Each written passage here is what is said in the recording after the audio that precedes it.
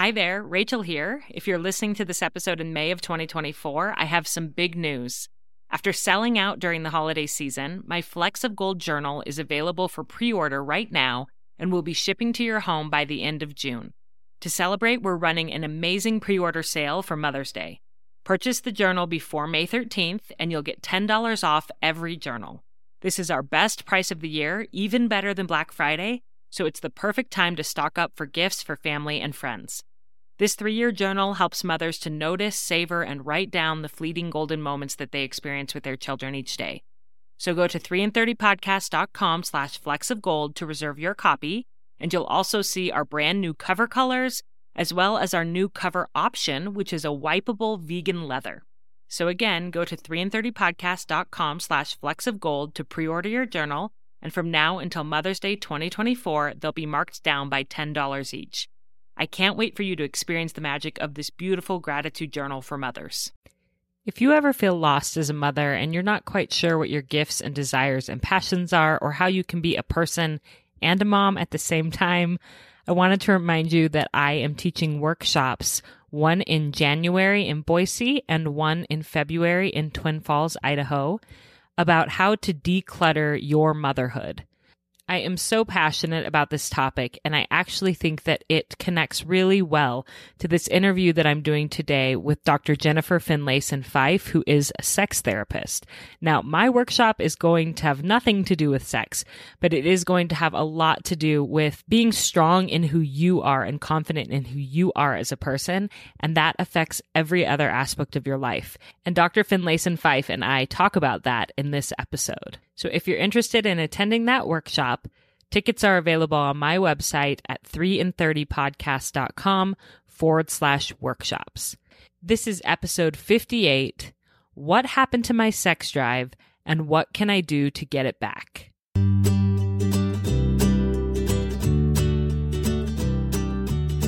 Welcome to 3 in 30, a podcast for moms who want to create more meaning in motherhood. Each 30-minute episode will feature 3 doable takeaways for you to try at home with your family this week. I'm your host, Rachel Nielsen. Thank you so much for being here. This is a topic that sometimes comes up when groups of women are together. We joke about our husband's constant desire for sex, and we bemoan the fact that having little children has killed all flickers of desire in us. In fact, one of the listeners who heard that I was going to be addressing this topic on the podcast sent me this quote, and I will admit I laughed aloud when I read it. It said, "You can thank your dad that you were born because chances are pretty good your mom was not in the mood." We laugh about these jokes, but all laughing and stereotypes aside, this is a really tender, sensitive topic for many women.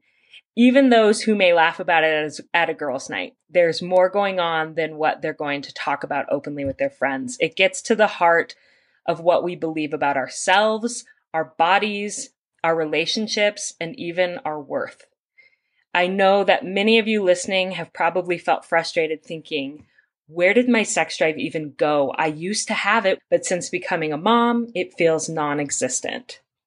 Well, that is what we're going to be talking about today with a guest who I can honestly say is the true expert in this field. Dr. Jennifer Finlayson Fife is a licensed psychotherapist who specializes in relationship and sexuality counseling. She's also a mother of 3 and a phenomenal human being. I had the privilege of attending one of her in-person workshops this past fall, and I was truly amazed by her. I already knew that she was a genius from listening to her on various other podcasts. But what I didn't know until I met her in person is how incredibly kind and real and generous she is.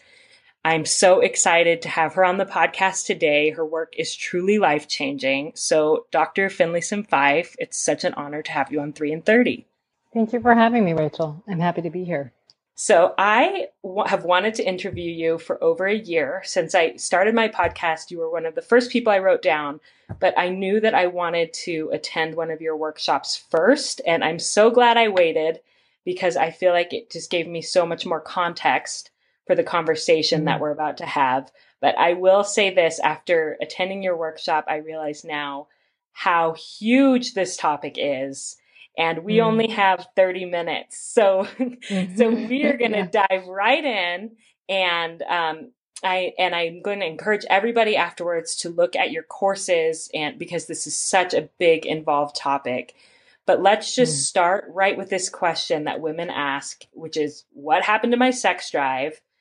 Can you just start off by telling us about where these problems with sexual desire sort of come from? Well, I think the most efficient way to say it is that it feels like a biological problem when you lose your sex drive. It feels like, something's just gone away and I don't know why it's gone away, and there must be something wrong with me biologically. And what's usually the case is that because human beings are meaning makers inherently, because we have a prefrontal cortex and we can't help but create meanings, it's usually the meanings that are operating in our lives that are undermining our sexual interest. And, as I talk about a lot in my workshops, is the idea that women are just as sexual as men are, but women are much pickier about where they want to express and be sexual. And so meanings are especially important to women. And the meanings that we have been offered often from our cultures, our families, our faith, are oftentimes meanings that constrict us sexually, especially as women. And so oftentimes we're operating within meanings that are killing our desire or teaching us to relate to our sexuality in a particular way. And it has a massive impact on our physical responsiveness. Yes. I had a friend who had a metaphor. She said that with sexual desire, you have an accelerator and you have brakes. And a lot of women think there's something wrong with their accelerator when really it's that they're putting on the brakes with their frames of meaning. Would you say that that's accurate? Yes, I think that's absolutely true. And research shows that the more you can deal with your brake, the more likely you are to feel arousal. It's not necessarily about increasing accelerators for women. So we are going to spend the bulk of this conversation talking about frames of meaning. But I did want to briefly touch on, before we dive into that, how do you know? I had a question a listener asked before this episode. How do you know when it is a physical problem and that you should go see a doctor about it? Yeah, that's a good first question, because I think it's always smart to start with a physical checkup, to have a sexual health doctor check you out and just make sure hormonal levels are normal, that there aren't reasons, especially if you're having pain during intercourse, to figure out if there are physical issues that are interfering. Because once you start having pain or a negative association with sex because of it, it can make physical challenges get more entrenched. So it's just a good starting place to just make sure that you check out in that sense. And then it's easier to kind of look at what's going on in my mind. That's really helpful to know. I know in your workshop, you told us that there's three sources of problems. One is medical or physical issues. One is insufficient stimulation to create arousal, which we're not going to go into on this podcast, but I did want to mention that I really appreciated that your workshop did talk about this. And so if people are interested in learning more about that, then they can go to your Art of Desire course. And I love you don't mince words. You just explain anatomy and explain how to deal with that. And then the third reason why we might have problems with desire is this attributed meanings that we give to our sexuality and to our relationships. So that's where we're going to focus today. And one thing that I loved that you described in the workshop was the idea of the difference between constrictive frames of meaning and expansive frames of meaning, and what a difference that can make. So I was wondering if you could start by just kind of explaining that principle. Yeah, well, one of the things that somebody whose work I follow quite a bit is Dr. David Schnarch, and he talks about the fact that as human beings, more than we want to be sexual, we want to belong to our own sense of self. We don't want to feel taken over. We don't want to feel that we owe somebody our lives. Our sense of agency is really important to us as human beings. So whenever we relate to sexuality in a way that makes us feel like we are losing our sense of self through our sexual relationship, we won't be desirous. On the other hand, if the way we relate to our sexuality makes us feel like we belong more deeply to ourselves, it makes us feel, a sense of being stronger or more able or more worthy or more valuable, then we will like sex. So just as a brief example, when you're falling in love with somebody and you meet this person that just makes you feel attractive and desirable and gives you a sense of hope and possibility, your sexual desire is high, because being with them makes you feel better, bigger, larger than your other self. And so you feel good. And so you want to be in connection with them, because being in connection with them makes you feel a more expansive sense of self. But if you, in your marriage, create a meaning frame in which you owe him sex, or you better do it, or else he's going to look at pornography or something like that, well, then it starts to feel like being sexual takes away from your sense of self. You've got to prop up somebody else's sense of self through your sexuality. And now it's obligated through marriage. Well, that's going to make you not want it very, very quickly, because you start losing your sense of self through being sexual. And one thing that you mentioned, you gave the example of when you're dating someone and they touch you, like just your hand or like touch the back of your neck, and you're just like, whoa, it just lights everything up for you because it has meaning to you of we could have an entire life together. Like there's this expansive meaning towards it, versus when you're married and your husband touches your hand or the back of your neck, it's either just every day you don't even notice it, or you could take it to mean, he's making a move on me and this isn't what I want right now. Or so that becomes a more constrictive frame of meaning that you're seeing that same touch through. That's right. So how do we combat that and continue to have an expansive, mindset or frame of meaning? Yes, I think, of course, I'm giving you the very expedited version of it, but I think that you have to first start and take a look at what are the meanings that I do have around my sexuality. And in particular for this podcast, being a mother, because I think that often gives us a whole cultural framing of sexuality and selfhood that kills desire. And we're so accustomed to it that we can't even see it. That's the thing. So a lot of what I do in my courses is I offer people more ability to see their lives, because it actually increases their agency by seeing what's there. You can't change what you can't see.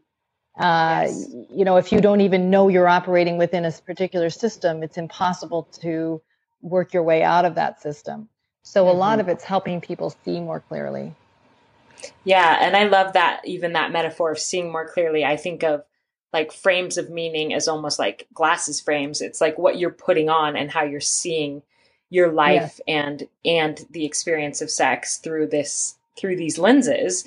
And so I asked you to come prepared with our three takeaways, because it is very hard to make a topic this big and important into actionable steps, which is what I always promise people with this podcast. So in order to try to do that a little bit, I asked you to come with 3 of the common meaning frames that mothers have that will inhibit desire, these constrictive meaning frames, and then to give us some tool or strategy or some way that we can try to combat or challenge that meaning frame or turn it around. So I'm really excited to hear from all of your work that you've done with hundreds and hundreds of clients over the years, and then these courses and workshops, some of the most common meaning frames that you hear about and what we can do about those. So what is the first meaning frame that you want to discuss? So the first one maybe I'll talk about is one that I think it goes right to the heart of being a mother, which is that basically good women or good mothers strip themselves of their sexuality. And I think that again, this is one of these implicit meaning frames that a lot of times we're given, that your sexuality, if you're a sexual woman, it's counter to our notions of what good motherhood is, because we have an idea that good motherhood is a selfless woman, a woman who sacrifices her desires and sacrifices her pleasure for the benefit of her children. And so I remember when I was younger and I was sitting in church, and there were young mothers around me, or women that I had known that then became mothers, and I would see they would go from like their leather purse to a quilted diaper bag, and I remember even just as an adolescent thinking, wait, it's like she's becoming like a baby. Like I didn't quite have the words for it, but I could see that she would be sort of stripping herself of her womanliness and becoming a kind of stereotype of a mother. And I think that's, again, very much in our messaging. Often we'll think of sexuality as this darker part of being human. And so we better get rid of it or suppress it or pretend it's not there for as long as possible for the benefit of our children. I can definitely see that happens. And I also can see how it happens somewhat, because literally our bodies change when we have children.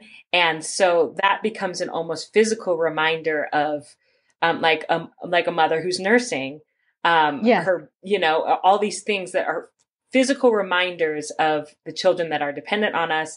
Now, those parts of our bodies used to be kind of sexy to us. Now they're just like these mama, these milk makers. Exactly. Very utilitarian. Yeah. Yes. And so it does sort of strip your sexuality now that you're a mother. Well, I would say it differently, that it can do it. You can think of it that those are contradictory views of the breast. Okay. And I don't know that you have to do that necessarily to it. You don't have to think of it as like, these are just milk makers, because it's possible to think of yourself as both a loving mother who will do what her children need for their well-being, and also a sexy woman. That both things can coexist, and in my view ought to coexist if you're actually going to be a good mother. Again, it's the model we're given is you strip yourself of your desires, both sexual and non-sexual desires. You strip yourself of your selfhood, then you're in a position, now you won't be selfish. That's the meaning frame a lot of us get. But I think the more appropriate meaning frame is being integrated. And by integrated, I mean you relate to your desires, you relate to your sexuality, you relate to your body, you relate to your own development in a way that creates strength in you, the mother, and creates strength in your children. Yes. When you don't take care of yourself in the former meaning frame, you raise up children who will, on some level, try to take care of you because they sense your fragility and your weakness and your self-doubt. And that's no favor to our children. When children track a mother who is, I just read some research on this, that a woman, if children have a mother who takes good care of herself, those children tend to thrive more in the world because they don't have to spend energy taking care of the mother. There's a mother who's comfortable in her own skin and comfortable with herself and loves and is invested in her children. And a lot of times we want to put it in the either or frame. Right. And is comfortable with her own desires, like you said, not just sexual, but with her own desires for her life, and that she is a person outside of just being a mother, that that her children will thrive more if they sense that about their mother. Absolutely. Yes. So what if a woman is listening to this and thinking, oh my word, I think I fall into this frame that I've believed that to be a good mother, I have to strip myself of my sexuality. What is like one practical thing that she could do to challenge that, or to try to move away from that? Yeah, I just want to get it into the practical, which is sometimes not my strength, because let me just say a little bit why. Because a lot of times, what it is when you start waking up to something, then and you see it as a problem, your mind starts to automatically start to look for what is the right way to do this for myself. And sometimes it's more nuanced than what I can say to you in a practical tip, but let me still try to make it a little bit practical. I mean, I think what I would maybe be doing is recognizing all the places that I get anxious about sexuality, and I'm teaching my children anxiety about sexuality. So when you start seeing what you're doing, I don't know how practical that is, but it allows you to shift and say, can I be in relationship to my sexuality and my kids and not be so anxious? Can I try and center myself more and think about how to be in relationship to my sexuality in a way that creates strength in me and would help create more strength in my children? What would that look like for me? Yeah. And one thing that I really took away from your class was the importance of believing that a woman deserves just as much sexual pleasure as a man, that she is just as capable of having sexual pleasure as a man. I think that for so many of us with these jokes, like I was saying at the beginning about, you know, men are so sexual and women are not, and we don't want it. That's not true. And we need to own that it's okay. Not only is it okay to have sexual desire, but we should have sexual desire and start to explore that and be okay with it. Yes, exactly. Which leads me to my second meaning frame, which is very much in that idea, which is basically that, you know, women are not as sexual as men. That's the meaning frame. And women's sexuality is basically exists to take care of men's sexuality. Right? So a lot of people have grown up in the idea that men are the sexual ones, right? They're the ones who are naturally sexual, have more sexuality than women do. And women's role on some level is to manage men's sexuality. And so if you're a good wife, you will basically take care of his sexual desires and feelings at the end of the day. You will make him, this is his love language after all. So you need to basically speak in his stupid language to get him to feel loved and so on. And so it's very much not in the frame that you maybe felt it when you were dating, which was about excitement and belonging to your own sense of self and your future and all the possibility that's in that. You know, that's exciting sexuality. Now it's in the frame of it's a job. It's not play. It's work. It's something I'm supposed to do if I'm a good wife. And so I can't tell you how many people have said to me, you know, I'm just touched out at the end of the day. I've had children hanging on me all day, and the last thing I want to do is be touched again by my husband. And for me, what that, you know, genuine feeling is that what women are betraying is the paradigm that they're in, which is that my children take from me through touching me, and now my husband's going to take from me through touching me. And there's only so much taking or, you know, depletion that I can handle. So how do you turn that around? How do you see that in a different light? I think that, you know, a different way of thinking about it is that I've been giving a lot all day to young children, which any of us who've done that know how challenging that is, right? What kind of rigor is in that kind of caretaking, and that I want to be taken care of tonight. I want to be loved and cared for through my sensuality and my sexuality, that I'd like to be given to. Think of sexuality as a way to be in relationship to yourself, to be in relationship to your spouse, to let yourself be taken care of in this way, being given to physically as a way of, you know, filling you back up, reconnecting you to yourself and to your spouse, to have the resources for that kind of work that may happen in the next 30 minutes after when your child wakes up again, right? Yes. That you have more to give. But this is not the frame of you know, selfless woman service everyone. This is about being a whole woman who is loving, but also able to be loved, who gives, but also can deeply receive. And I think for many of us, that's a scary meaning frame to even try on. We like the control that's in the position of always being the giver. There's control in it, even though we can talk about it resentfully. Mm-hmm. Well, it does go back to what you said in the previous takeaway about the sense of agency that as long as you're the giver, you're maintaining your sense of agency. But when you start to admit that you really need something too, and that you desire it, and that you're receiving as well, it can feel a little bit scary to realize it feels like you're not in full control anymore. That's exactly right. A lot of us, in my experience, resist receiving, and we resent the idea that we're supposed to give all the time, but we also take a kind of safety in it. We can hide in that. Yes. And there's a whole portion of your Art of Desire class about receiving, the importance of being able to receive, which I loved. Yeah.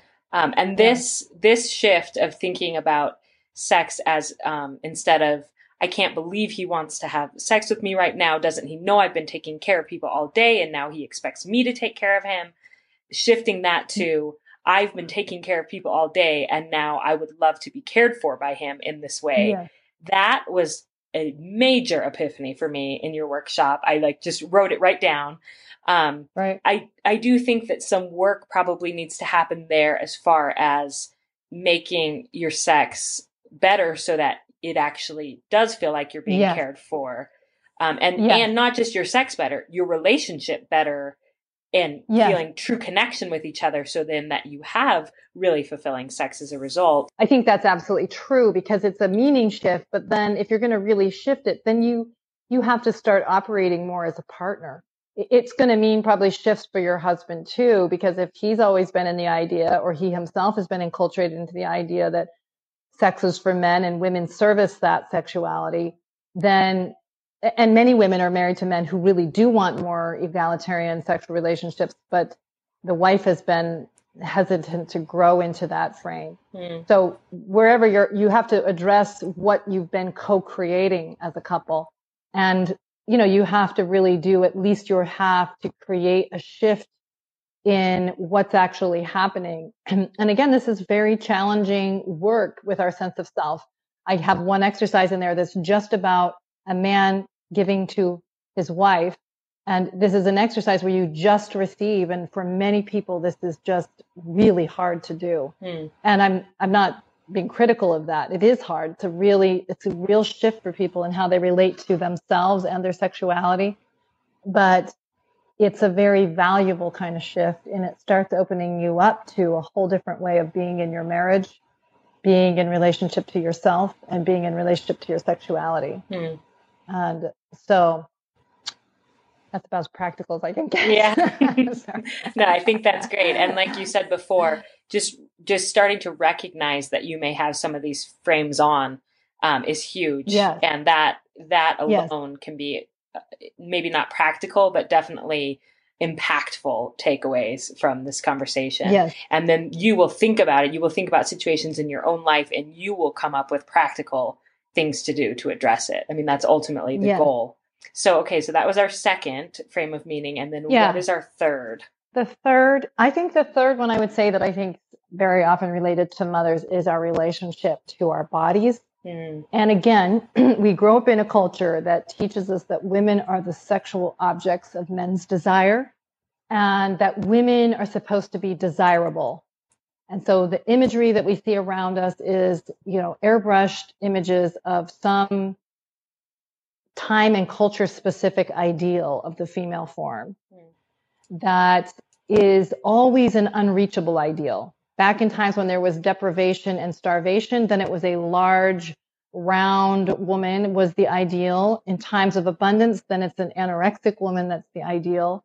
And these are very pervasive ideals that we inherit, and yet they can sabotage our relationship to our peace of mind and our sense of self. And so this is a very damaging thing. And so what happens is when our bodies change, or our body doesn't meet the ideal, which is the case for 99.999% of us, that you can feel like you're not attractive, you're not desirable, you're not acceptable sexually. And so then it's hard, if you're in that frame, to think of your husband's desire as legitimate, because how could he be attracted to me that I think I'm so unacceptable? Right. Or you think that, he doesn't, that basically you don't deserve to be sexual because you're not attractive enough. I mean, a lot of people feel that way, that somehow if I don't fit all the ideals, I can't allow this part of myself. Only the most attractive women can feel sexual. Wow. And this is just a very sad thing that we have had done to us and that we do to ourselves by inheriting it and accepting it, right? And I'm not blaming women for that, but more helping us recognize our agency in it, that when we take in these destructive ideals, we really do a violence to ourselves. We allow a violence to ourselves. And we have some ability to challenge that relationship. I think that, first of all, I think that the meaning shift is to redefine what it means to be desirable. That a desirable woman is a wholehearted woman, is a woman who claims her strength and her personhood and creates goodness in the world through her choices. And I don't mean in the selfless sense. I mean in the fully anchored sense. Mm-hmm. That she really is anchored into her strength and anchored into a kind of acceptance of her body and her capacities and her desires. Well, there's somebody whose book I love, the author's Lita Green, and she talks about embracing your inner hotness. Mm-hmm. And she talks about hotness that's the kind of superficial hotness that's out there, that's kind of, basically objectified women's projection of a fantasy, basically soulless images that are hot, mm-hmm. In the way that a lot of people talk about it, but there's no soul there. And that's a kind of hotness that can be destructive. It's like you're actually using your sexuality to get power, or people are objectifying and taking the soul out of somebody to have power over them. And that's a kind of destructive hotness.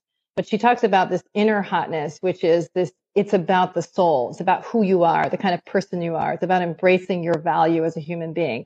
And she talks about it as not the fire that's out of control and burns things down, but the fire it's a kind of contained fire, and then it does a lot of goodness. It offers warmth, and it offers strength, and it allows, and it feels good to come close to it. And there's an intense beauty in this kind of inner hotness. This is her language of inner hotness. But she's saying, it's okay. It matters to us as women to know that we're desirable, but we want to expand our notion of desirability, not to be these sort of artificial, image-based notions of desirability, but more about the kind of person that you are. That you are more in a position of course he wants me, because I know what kind of person I am in his life. I know what it is that I do and I offer, and it doesn't make me better than other people, but I understand why he would want me. Mm-hmm. Because I have a heart, because I offer goodness in this relationship and I offer goodness in the world. That's a kind of clarity, and out of that strength, you offer acceptance to your whole body, including your stretch marks, including the sags that happen at the time, that they are a tribute to the good things you've done in your life with your body. And I feel like, as you talk about this inner hotness, it goes back to being okay with your own desires and who you really are. Yeah. I feel like that's when I have sort of put off the things that I thought I should be and started to accept who I really am and my real gifts and strengths, and recognize that I'm not going to be like every other woman or every other mom. That's when I felt this strength and confidence that has had repercussions in other areas of my life, including, my romantic relationships, things like that, because I have this sense of who I am, and this this inner hotness, I guess. So important. Yes, it's so important. And here's a practical thing you can do. I actually have one on this. Perfect. You can look in the mirror every day, every time you're getting in the shower, disrobe to the level that you can tolerate. And I know that sounds a little funny, but for some people that's not very far. and look in the mirror and look every day for one thing that you find that you value, that you're grateful for with your body, that you find attractive, anything that you can look for what and acknowledge the beauty that's there. Mm-hmm. And it will get easier with time if you keep doing it. But we're so accustomed for scanning for what is not acceptable to us rather than really for all the beauty and loveliness that is our bodies, really. Yes. It's just being able to see what's real. And we often think we see what's real and we're actually distorted. Mm-hmm. I just want to end by earnestly, genuinely thanking you for your work. I know that you probably have a sense from how important it is based on the clients that you talk to and the experiences that you've had in your private sessions. But I know it has impacted my life deeply and many of the women that I've talked to about your work.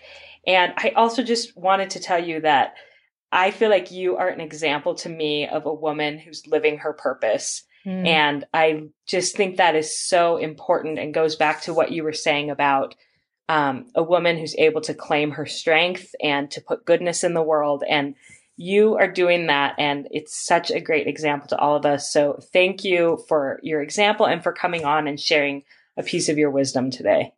Thank you, Rachel. It makes me happy to know it's had a positive impact for you. And I'm happy to be here today. So thanks for having me. That was really just scratching the surface of Dr. Finlayson Fife's work. And if this has piqued your interest, I strongly encourage you to go to her website, which I will link in the show notes, Jennifer Finlayson Fife, and to invest in one of her courses. She has 4 courses, and they are a phenomenal value for families. Honestly, each course is less than one counseling session would cost. She has Strengthening Your Relationship, Couples Sexuality, The Art of Desire, which is the class that I went to, and How to Talk to Your Kids About Sex. And I either have bought or plan to buy all of them, and this is not sponsored. I plan to buy it with my own money because it is that valuable. Right now, she is doing a 20% off Christmas sale, and the best part about her courses is that they come with free office hours once a month, so you can ask her your specific questions that relate to your relationship. It really is an amazing value. As you can hear, I have a bad cold, which I didn't have a few days ago when I recorded with Jennifer, thankfully. But bear with me as I recap our 3 takeaways. So Jennifer wanted us to remember that any frames of meaning that are constrictive, basically that make us feel smaller or bored or that we owe something to someone, those are going to inhibit our desire, versus frames of meaning that are expansive, that make us feel more ourselves, bigger, better, like we have agency to ourselves, those are going to increase desire. She talked about the 3 common frames of meaning that mothers have that can inhibit our desire. First, that a good mother strips herself of all of her desires, including her sexual desires, for the benefit of her children. Second, that a good woman is a caretaker of men's sexuality. And third, that women who are uncomfortable with their bodies and dislike their bodies have a much harder time finding fulfillment in sex. And you'll have to dig back into the episode and listen to her advice under each of those. This is definitely one of those that you might have to listen to twice and take notes. We're so grateful that she came on with her amazing wisdom, and I highly encourage you to go and check out her courses, and I hope that you have a great week with your family.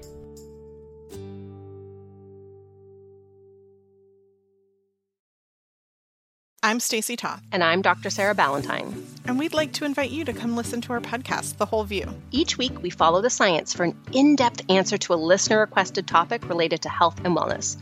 But we're not your typical health show. We're talking emotional and physical, looking at dozens of scientific studies to support our answers. You might be surprised what the science can tell us. When we share practical tips and embarrassing personal stories, we make sure no one is left thinking perfection is the goal. In fact, this one time at band camp... Not now, Stacey. Oh, right, sorry. I was about to get on a soapbox again. The Whole View is exactly that, a comprehensive and holistic look at important topics that likely resonate with you. We also take a body-positive approach, and instead of engaging in diet culture, we focus on what the actual medical research says are the healthiest choices in terms of diet, lifestyle, and non-toxic living. And we're not afraid to bust myths that are trending in health-conscious communities. Join us to laugh and learn and just feel like you're hanging out with your two nerdiest besties. Check out The Whole View podcast wherever you listen, and don't forget to subscribe so you never miss an episode.